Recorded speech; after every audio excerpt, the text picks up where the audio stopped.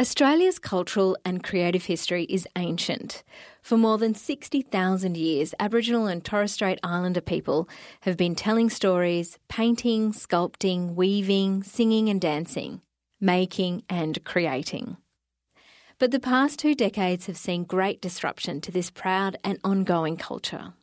I love that they tried to take away our languages so that we couldn't share our stories. So we learned the white way to speak stories, and then we learned how to write in white ways so that we could publish in black ways through the written word to make sure our stories still come across every platform.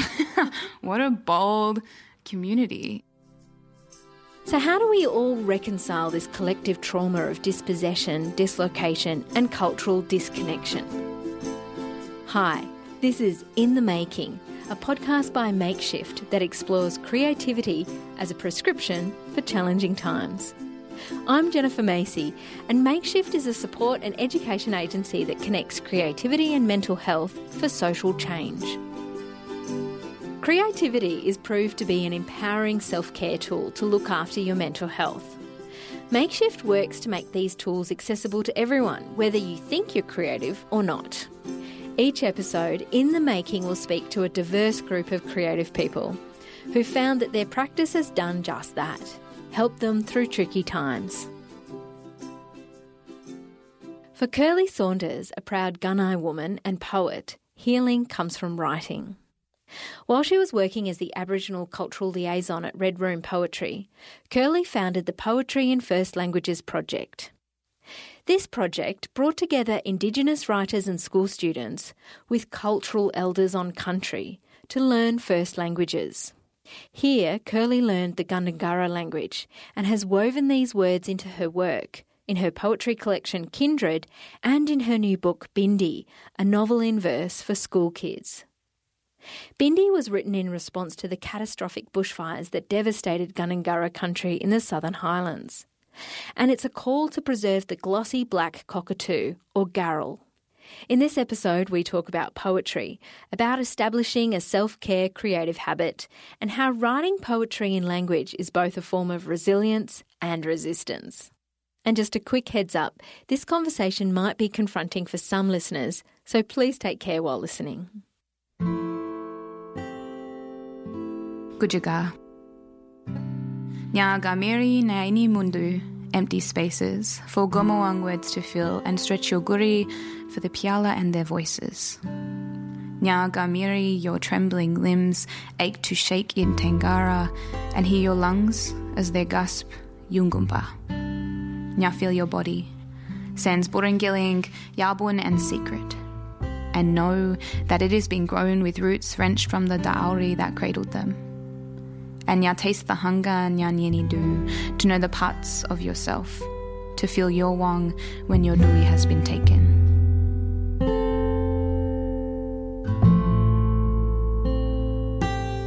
Wideo nya Kirli Saunders. I'm a proud Gunai woman. My family were born and raised on Gundungurra country, and we have ties onto Yuin lands as well through my mother's and grandmother's line. And then on my grandfather's side, we're Russells from around Biripat country, so up near Tari. Moved on to the mission at La Perouse. And so where is Gunai country? Yeah, so Gunai is East Gippsland, Victoria. So around Lake Tyers, Bungyanda Mission. So I was born on Gundungurra country, which is just over the escarpment, up around Mittagong and Barrel. And I moved down to the Illawarra 8 years ago when I started teaching at Fairy Meadow Demonstration School. And it's a beautiful space to be down here on saltwater country. And Didjurigurani ni Buringiling, thank you ancestors of this land's Darawal, Alawara, Yuin, Wadi Wadi peoples. Yeah, it's so special to be a visitor in this saltwater dream inn. Beneath this beautiful, we're just sitting beneath Mount Gira at the moment, looking up at Kira and that sacred women's dream inn. So very special. Yeah, that view of Mount Kira is amazing. Mm-hmm. So tell me, how did you come to the poetry? I had a year 11 teacher, Hayley Chisholm, who's currently at Corrimal High, so working locally, and she slid poetry books across the desk to me and said, hey, I think you'd really like these. They were written by dead white guys. They were very colonial. They had nothing to do with me. But I really found joy in the wordplay and the all of those poetic devices and techniques that were so concise in telling stories and so impactful in punching home meaning. And from there, I just started writing poetry and poems and rambles, and I didn't know that's what they were. From there, The Incredible Freedom Machines, my debut picture book, was born, and I sat down with a friend who's a writer, Yvette Pishoglian, incredible Australian children's author, and she said, "Kels, you know that's poetry." Like, no, I'm writing narratives. She's like, yes, and it's poetry. You should really explore it more. So that's how I became connected with Red Room Poetry, whose incredible artistic director, Dr. Tamron Bennett, lives locally as well. Down in the Illawarra, we've got so many talented creatives. She commissioned one of my very early works. What was that like to be writing in that way? Was it difficult?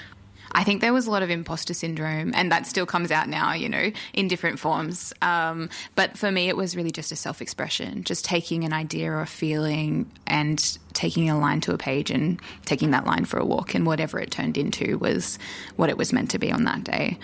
And I wasn't writing then for publication. I was just writing for the sake of writing. So that creative process is different now, I suppose, to the creative process I maintain currently, which it tends to be for commission or publication, or for stage. At the moment, I'm writing plays with Mary Gong Theatre and Southeast Arts and Playwriting Australia, and also picture books and variations of those verse novels and things with Magabala. So my creative process feels different because now there's a really tight timeline and also outcomes, rather than it just being a form of self-expression. But I guess the essence is the same.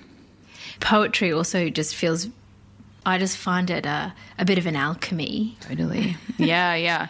So draw back the curtain a little bit. How do you sit down and do it? I think my creative process starts before I get to paper. So I wake in the morning, I do yoga. I recently did my yoga teacher training. I do a lot of meditating, and I eat something delicious or drink something nice and warm and cozy. And then I'll sit down either with my laptop or my phone or a 0.4 black outline marker and a piece of paper, blank, unlined. And I'll start by sort of doing a stream of consciousness first, I guess, which was introduced to me by the late Candy Royale, one of Australia's most profound poets. And that's just to take all of the ideas that are in your brain and put them onto a page without restricting them, without saying, oh, no, I have to change that or amend that or edit that. It's just a constant stream. And then from there, I'll underline a few ideas or pull out a few of those and continue to write on those on a new page. And I find sometimes the poem that I'm trying to write is different to the poem that needs to be spoken. So then I'll start again with the poem the truth-telling, with the poem that really needs to be written. And then from there, draft and edit and refine.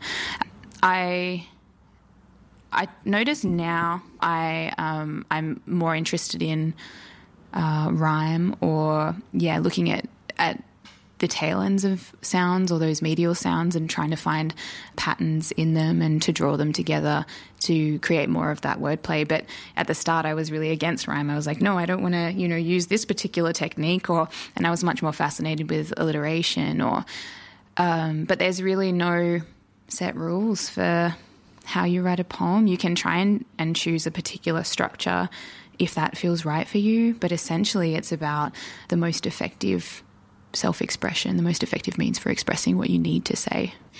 What does it feel like when you're in that zone? You've talked a bit about your preparation at the start of the day, and then when you're in that zone of creativity, what does that feel like for you? Yeah, I think it culturally I'm fascinated in the dreaming. The dreaming is this non-hierarchical space where, so often you'll have felt it, the moments where you get stuck in a conversation and time and space evaporate. It's very akin to that. There's this space of total flow, and I think it is a total flow that is without time and space. And I might be there for hours, whole days, and float in and out of that place of timelessness. So that's one element. It feels like there's not a lot of, I'm not bound by time in it. It's just something I have to get out. That's the other thing, an urgency. There's this real push in me of words or thoughts or ideas that need to be expressed instantly in this moment through that shape or colour or sound or word, and I record them rapidly. There's also not an editorial. My creative process when I'm in flow doesn't feel like I'm trying to change things or improve things or perfect things. It just comes up as it is. And that's a really freeing space to sit in. Does it feel like work or play or something deeper even? Yeah, I think there's definitely an element of both. You know, depends on what I'm creating for. Is it for commission or for publication or performance? And then there's the element of play because it's so joyful or curious and creative. There's that really kind of fun, vibrant element to a creative process when you're in flow. But then there's this kind of deeper sense of connection, I think, that feels as though my story is your story and your story is mine. That there is this intimacy between the words or the ideas that I'm expressing that allow for another person to be seen and heard, and also allow for me to be seen and heard in my authenticity. And so, yeah, the connection is a deeper space. Bloom. Plant your feet like roots next to mine. Bloom alongside me. Like leaf and vine, our tangled bodies will always chase the sun.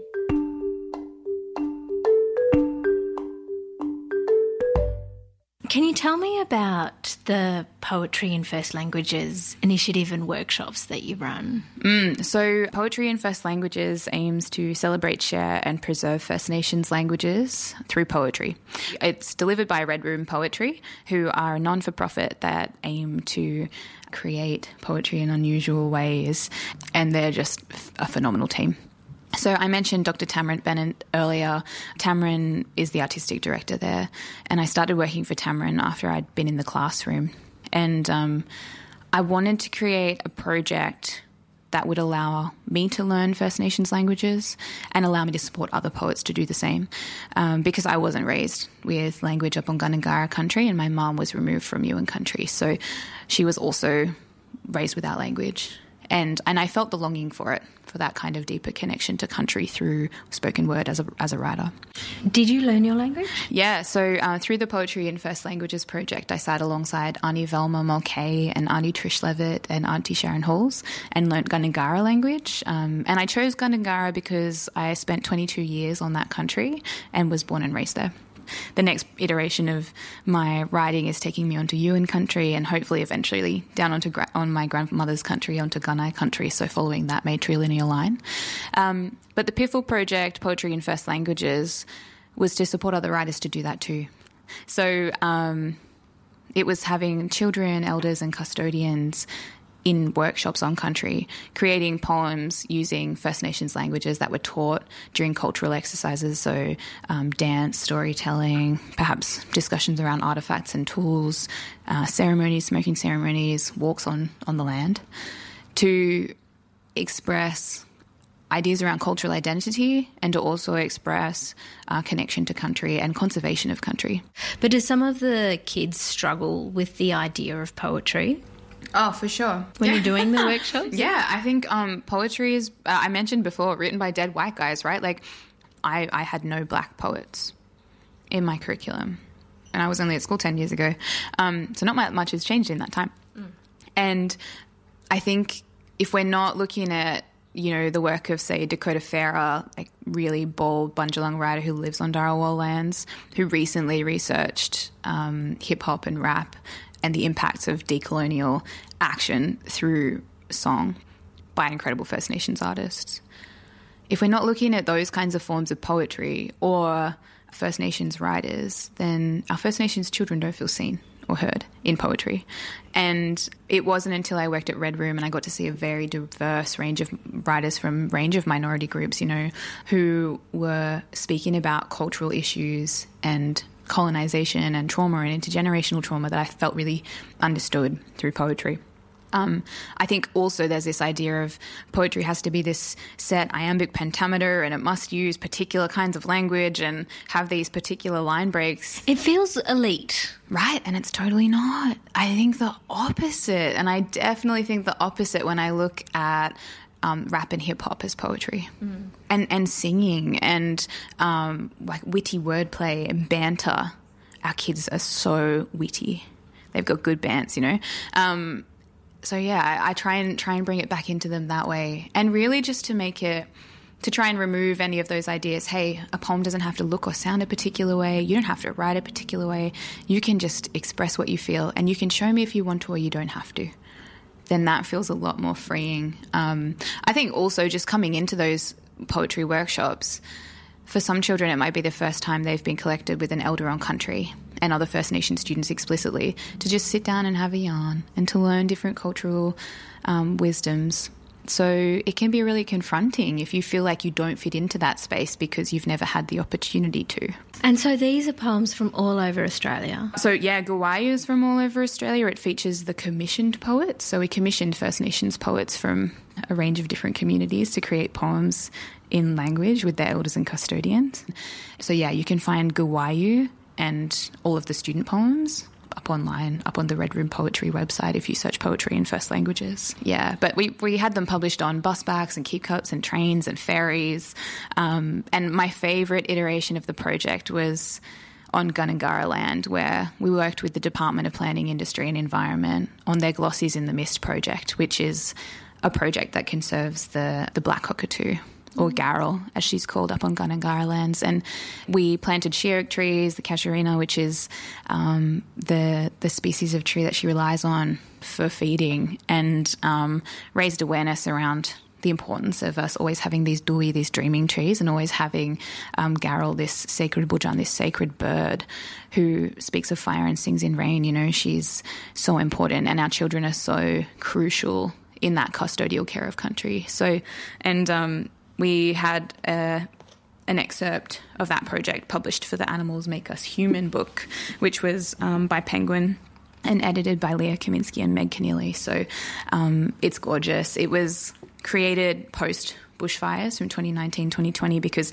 a lot of the landscape that the Garrel, the glossy black cockatoo, nests in through the Gundungurra country has been affected by bushfires. And we're not sure yet what impact that will have on their nesting and continuation. So all of the proceeds from the book go to the conserving First Nations lands, but species, animal species all over the country. Yeah. The poem that features inside Animals Make Us Human is actually from Bindi, which is my new book, and it talks about young custodians, about an 11-year-old girl named Bindi who lives on Gundungurra lands and is planting sheerks to take care of the glossy black cockatoos, and she finds one, a little baby. So, yeah, her experience around bushfires and land conservation and protection of sacred species as a custodian, as a young custodian. So this is from Bindi. It's called Garrel, and you'll hear some Gundungurra words within this poem. Those words have been taught to me by Auntie Trish Levitt and Auntie Valma Mulcahy. So, Didjurikura Ni aunties.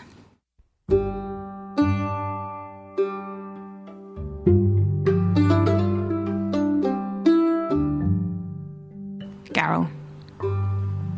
At school on a cloudy Tuesday, Auntie Lindy sits our class in a circle by the lake.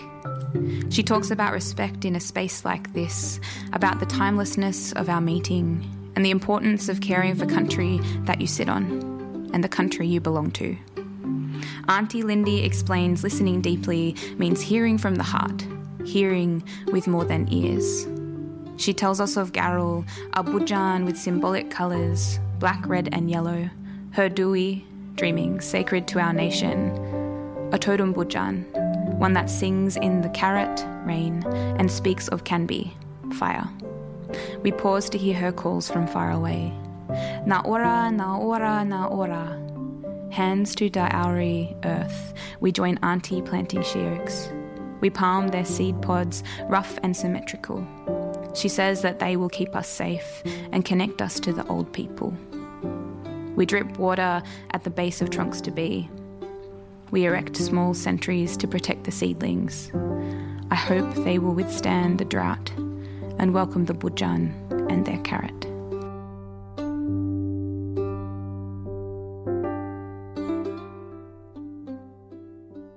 It's so lyrical, the language too. It's melodic. I have loved, through leading the Poetry in First Languages project with Red Room, I've had the opportunity to work across those 12 different languages to deliver over 60 workshops, and then atop that to commission First Nations writers from all over Australia to create poems in language. And the most exciting thing about connecting elders with custodians and poets and students has been hearing the vast array of languages across, and not even all of them, only like 26 of 650 dialects. But hearing even from that span of languages and the beauty of those melodic sacred sounds is so, so special. That is a real gift, isn't it? But can I talk about the trauma now, and particularly through the landscape? The landscape has suffered such a massive trauma with the bushfires. How do you work through that in your poetry? It's a Western idea to think that we are separate from the land. I was taught that we are born from Mother Earth. We are here to care for her, and that when we pass, we return to her, and so on and so forth. It continues, And in that way, we are her beauty and her ferocity and her generosity and her, incredible power. We are all of those things, that nurturing, and we have a responsibility to be nurturing for the land that we stand on and that we belong to, wherever that is. And that notion of belonging to land rather than the land belonging to us, I think, is an important separation here. I find a lot of healing in writing about the landscape, in finding that connection back to her, and also in protecting her through the written word. So creating, poems for Bindi, a verse novel about the black cockatoo and about Gundungurra country and cultural conservation of landscape through bushfire care, cultural burns. It feels so necessary in a time like this where our land is being ravished by a bushfire that we could be caring for. And of course, fires are going to happen, but wouldn't it be awesome if we were engaging First Nations custodians and continuing that cultural teaching across communities so that we could care for lands in traditional ways, and finding continuation of land care as it has been done for 65,000 years. And I think it's so important that we could think about how the land has always been maintained and cared for, and how we could continue to contribute to that as First Nations and non-First Nations people living on country and off it. But how does it feel to see that the land isn't being cared for? Oh, of course. Deeply traumatic. Yeah, of course. It's really hard. There's so many places that I go to and I witness trauma through even things like erosion, farming, building, tracks even through the bush that are continually pushed in, climate change. I watched really closely this year the relationship between the flowers that bloom around the whale migration and when they did bloom when the whales migrated. And I talked to some of the aunties up and down the coast, and they were saying that it's late this year. And I was like, yeah, it is. And she said, I think these things are being impacted by our rising temperatures. And what an interesting thought that I personally think that the whales could never be late. They're always on time. But, and they are, on time with the season change, on time with the way that the world is shifting around us, on time with the ways that our landscape is changing because of human impact and without consideration for how we could be doing things better in our day-to-day. It's sad and important, and I feel moved to continue to write poems about the earth and the care for her, and to draw attention to, these beautiful sacred birds, or this whale migration, or just any way that we're impacting the earth as we move across it. Is that why the conservation was so, and the walking on country was part of your poetry workshop? Totally. I think There were some times where we had our young ones sitting on the earth and they're like, "Auntie, I'm getting all dirty." And I was like, "Oh, great. Well, you're at one with the earth right now," and you could see them kind of dusting themselves off from having been in comfortable classrooms. And I had a little chuckle with some of the aunties that we were teaching with. It's so easy to feel separated from the earth when there's concrete between you and it. And when you haven't got, all of those elements touching you, or you're not absorbed in them. So the walk on land, walking on country was definitely an important part of that. And we spent a lot of time down at Bundanon Trust working with some Gumia Darawal custodians, Jacob Morris and Ado Webster, and doing just that. And you could see the young people sitting on mossy rocks and playing with sticks as they wrote poems, and holding ash from a cultural burn in their hand and creating artworks from that, and feeling at one with the landscape. We're far more inclined to have an empathetic understanding and feel a responsibility to care for something when we feel connected to it. And when we talk about the mother as our mother, well, you wouldn't harm your own mum, would you? You've got a poem in your book, Kindred, which is called Disconnected. Mm-hmm. Can you talk to me about that? Yeah, Disconnection was written on the banks of the Shoalhaven at Bundanon when I was writer in residence. And I could hear the sounds of ancestors singing, and I wanted to know what they were saying. And this was the prompt for me to go and learn language and to start the Poetry in First Languages project. But that disconnection is what I talk about in Kindred, what it feels like to be disconnected from land and culture and country and community because you've been raised without those things.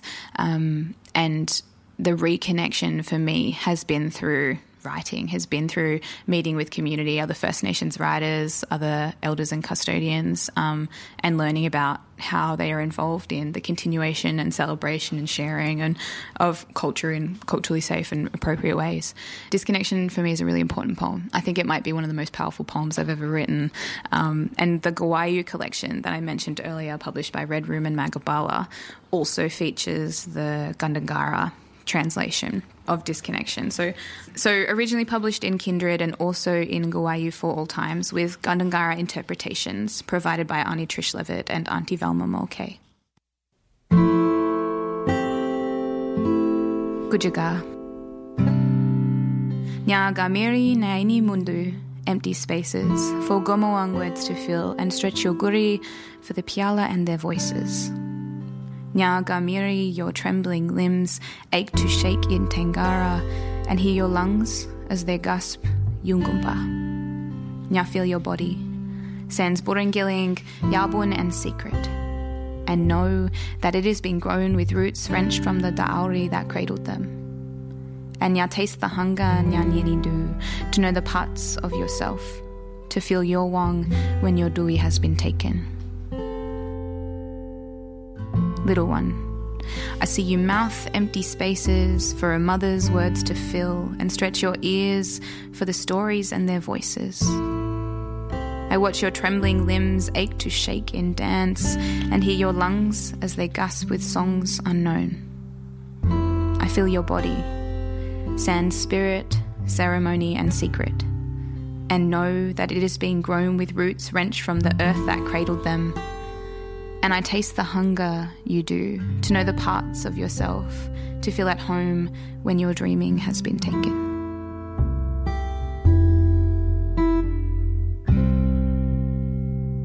Disconnection for me is particularly for our generation of First Nations people, the generation who are born to parents that have been taken from their families, or grandparents who have been raised on missions, who have had the impacts of colonisation deeply affect the ways that they are able to learn and continue to learn and be connected to culture.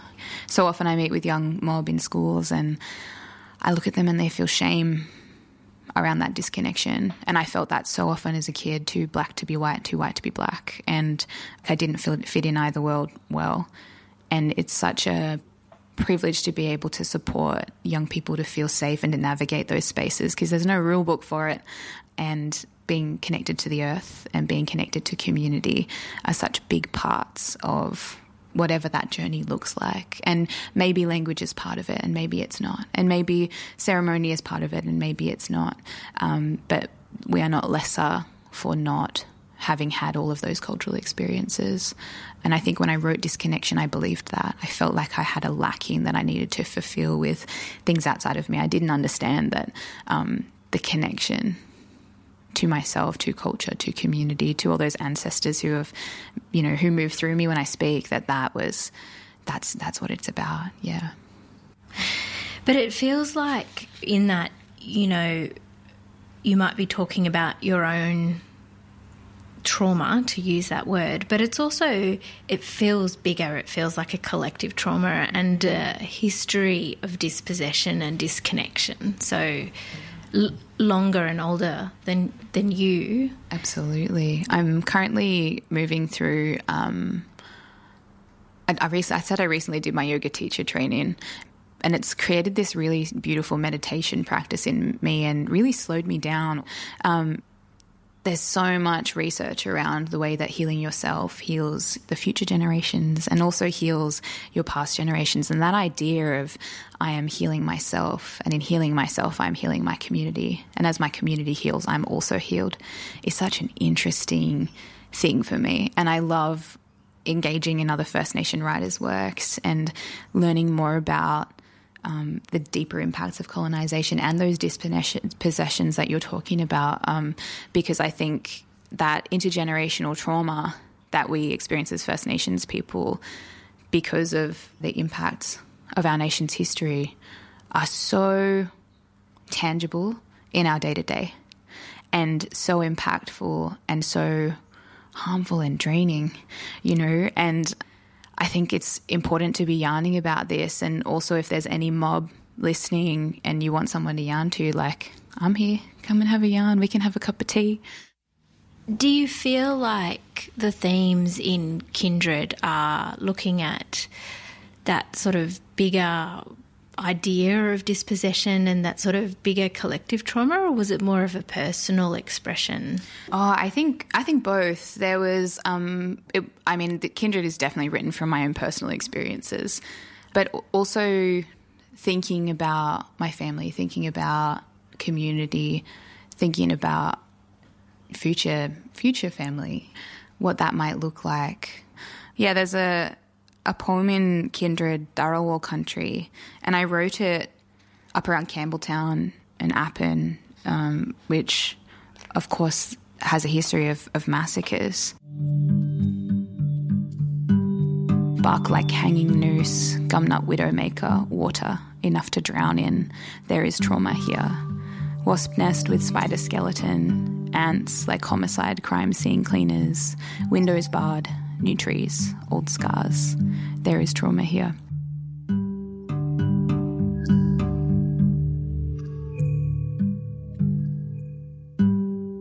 These sorts of experiences are me witnessing the world around and going, I wonder if everybody else is looking at this same, little spider skeleton or this interesting piece of bark hanging off this tree, or, these cicadas. Are they looking at these skeletons and also seeing the truer history of this landscape? Or would my written word, would my poem help alert us to the ongoing trauma that exists in the landscape while we're not truth-telling about what's happening? And what happened was there was a huge massacre up around Appin, and a lot of First Nations people were killed brutally. And this kind of history is so common all across our nation. And writing poems about it, talking about it, exploring my personal experience, hopefully draws others, First Nations people, into feeling held and seen and known, and non-First Nations people into having conversations that we need to have as a nation, so that so that we can lift these traumas, acknowledge them, talk truthfully about them, and begin to make real change so that we don't continue the desecration of sacred country and First Nations communities. Writing these poems has been healing for me on a personal level to acknowledge and explore the different experiences I have on country, be that on or off country, wherever I am, and also to hopefully draw healing into community. And writing these poems has meant I have conversations with my family, has meant that, my mum, gets to feel seen and held, and hopefully, the gran who raised her, and so on and so forth. I mean, so there's collective trauma and then there's collective healing, and then it feels like almost you doing these workshops and producing these books in language feels like that collective healing. Yeah. Do you see it like that? Yeah, I mean, I hope it's like that. It's also just such a joy to work with Mob, Guwayu features some of Australia's best poets, all First Nations. It's First Nations produced, First Nations published, and it was powerful to work alongside Dr. Janine Lean and Annie Tafew, another local Māori wahine sister who was so strong, both of them, in ensuring that our stories got told the right way, with community consultation, without trying to edit the words of our poets. So often, I think an experience for myself and other First Nations writers in Australia is that our words get edited, or even things like our font systems are colonised. Trying to publish First Nations languages in a lot of serif fonts will not show up the accents that have been used to write in language. So even tiny things like that mean that, that in publishing across Australia, that could be one thing that edits the impact or the effect of First Nations writers' words, and down to things like capitalisation, grammar, even the editorial process. When I'm working alongside culturally safe editors, I really feel that I'm able to have open discussions about my reasons for selecting particular words or line breaks where they are, or and I feel there's been such a powerful shift in the publishing world across Australia because of collections like Guwayu. And I love that there's audio recordings on the Red Room Poetry website, and that it means that these poems are still being spoken as well. It was Ado Webster, Ewan Fuller, who's also features in this collection, and Jacob Morris, who said to me that if you want the land to remember or to awaken when you speak to it, well, you have to speak to it in language. And I feel like every time someone reads a poem in language, land just responds, goes, oh, I'm seen and heard here, calling the land by its right name. So how important then is it that your work, your creativity is seen? And how confronting is that if you are dealing with ideas of trauma? Mm-hmm. So there's always a vulnerability hangover, always a vulnerability hangover after you allow for, or for me, after I've allowed for authenticity to be expressed through singing, songwriting, art making, or poetry, or any kind of written word. I had an incredible panel at Wollongong Writers Festival last year with Tony Birch and Alison Whittaker. And Alison was speaking about how so often when we create works, we're putting sort of trauma on display for the benefit of non-First Nations people to grow and learn, and that can be a really challenging experience. And it's really changed it changed my approach. I think in the past I would have been like, here's all my vulnerabilities and here's all my trauma, and I'm going to share it with everybody because vulnerability is important. And now I think, yes, and how much of you needs to be held safe so that you can continue to do work in community and not become emotionally burnt out from constantly educating, feeling like you have to educate non-First Nations communities, and also from just being entirely vulnerable. Like, where is the self-care balance here? So, in that notion of self-care, I think I'm less inclined to publish everything now, more select works which are very intentional. And also I have the opportunity now to be, I suppose, more selective now that I've written sort of more books or been published more widely. I have the opportunity to be selective about who I publish with or how I publish, checking in with organisations or publishing houses and saying, hey, do you have First Nations publishing protocols? What are your cultural safeties within your organisation? How many mob are you employing at the moment? Are you providing paid employment pathways for emerging First Nations creatives? And it's one reason I absolutely adore Magabala books, who have published Kindred and Guwayu. They're just hands down killing it in community. And, Firefront was created with UQP, and Red Room Poetry have really sound cultural protocols. And I don't work now with orgs who don't do that stuff. I check them very quickly, and it's kind of, I call people into action, which I was so afraid to do at the start of being a writer. And now I think me doing that means some other young emerging writer doesn't have to do that. And thank God that they can be safe. Yeah. There's even a poem called Self-Care. Yeah. Do you see the creativity as part of that self-care? Absolutely. I think it's part of the truth-telling of self-care. It's part of that dipping into deeper emotions which underlie maybe our subconscious action.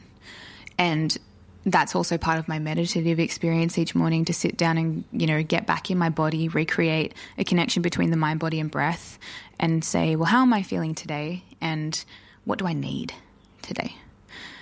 I think that's important. Self-care used to be this kind of more bougie thing where I'd, you know, get my face mask, get my nails done. And now it's a lot more earthy, I think. It's, you know, my self-care involves more time outside, more time with really beautiful humans who love and care for me, and likewise who I love and care for, more time creating and connecting to myself and playing music, having some kind of expression of those ideas and feelings.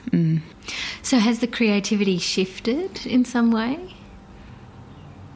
I'm really enjoying singing at the moment, and that's sort of new and different for me. I'm enjoying writing music, and I'm not sure if that's just because I've been slower or because I'm trying to express in different ways, or I think if I drop my practice, I always come back to it. And it might be 8 weeks between, or it might be 2 days or 2 weeks. But it's something that is a constant in my life and has probably always been, even as a child. I played a lot of music, I danced, I made art as a kid. So there was always some kind of creative avenue for me to come back to. And that kind of homecoming is a really safe place in my life. So I also can get quite frustrating for everybody around me if I'm not being creative, because it's a processing place. It's a space for me to self-express meaningfully and to find connection with other people over shared experiences. So if I'm not doing that, well, then that's just kind of hovering in the ether, because finding flow is finding a rhythm. And it's almost like being out of sync with yourself. Yeah. What is one creative thing that you think listeners could do today? I'd say go meditate. Yeah, it's probably one of my favourite. And it seems kind of curious to be like, meditate, not creative. But I think it creates within you a space to be able to access yourself and to access subconscious thoughts or underlying beliefs, and also to be able to explore that prana, that energy, that life force, and that connection with other spirits and yourself and your breath and your mind and your body. And that's such a beautiful thing to create. It might not have a tangible object that people look at in a gallery and go, wow, that's pretty, or a book on the shelf, or a piece of music that you can listen to. But the space that you create when you meditate might flow into those objects. And even if it doesn't, carving out time for yourself is so important. And if somebody wanted to put some words on a page, how would you encourage them to do that? Well, after you've meditated, grab that pen and that piece of paper, or a laptop, whatever feels comfortable for you to write on, to record ideas with, and do your stream of consciousness. Sit down, set a timer for 4 or 5 minutes and write continuously without gaps and without editing, and see what arises for you. And if it's something in that needs more of an exploration, then turn to another page and start on that idea and edit that and refine that and rework that. And from there you might have a poem, or you might have the surface poem and the true poem is sitting underneath it, in which case do the process again and rinse and repeat as necessary. Beautiful. Thank you so much for your time today. Oh, thank you. It's been such a pleasure yarning with you, and stay creative and stay safe in these crazy COVID times, and more importantly, stay connected. And this poem is Star Swapping. When we were little, my sister and I would close our eyes and ask each other about the colours we could see. swapping stars in the dark, lashes fusing, noses scrunching and softening as we spoke. Back then, we didn't have a name for the universe. No explanation for her expanse and depth. The constellations were contemplations we hadn't arrived at yet. And now we have. There's a sea between us. As I rest in Shavasana, I watch the sky unfolding. Her width and wilderness, my own calm creation. In this space, my attention flows to those stars, to their glowing edges and illumination. Strung to our connection, I sail one across the water, to a night's depth of sleep where her eyes are sealed. I hope we speak in silent ways as sisters do. I hope for all times she sees it too.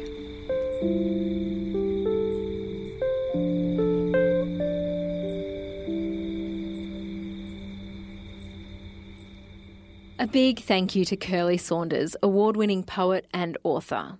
Kirli's latest book in verse is called Bindi. Her book of poetry, Kindred, and children's picture book, The Incredible Freedom Machines, can be found at your favourite local bookstore.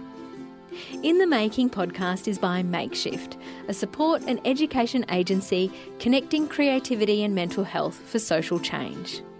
Discover more about how creative practices are good for your health at makeshift.org.au.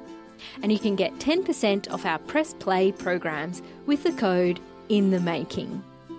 And if you want to learn how to support your friends and family going through a difficult time, you can sign up to one of our mental health first aid courses. For more, follow Makeshift on Instagram and Facebook. And if this episode has brought up any issues or triggers for you, contact Beyond Blue on 1300 22 4636. That's 1300 22 4636. If you like this podcast, leave us a review on your podcasting app of choice. Or even better, tell your friends to listen. The theme music was composed and performed by Alana Stone. Additional music by Blue Dot Sessions. Our sound engineer is Chris Hancock. Logo and cover art are by Chiara Mucci. You can find links to all their work in our show notes. Makeshift was co-founded by Caitlin Marshall and Lizzie Rose. I'm Jennifer Macy. Thanks so much for listening. This podcast was produced on the land of the Wadi Wadi people of the Dharawal Nation. I acknowledge and pay my respects to the original storytellers and artists of this land.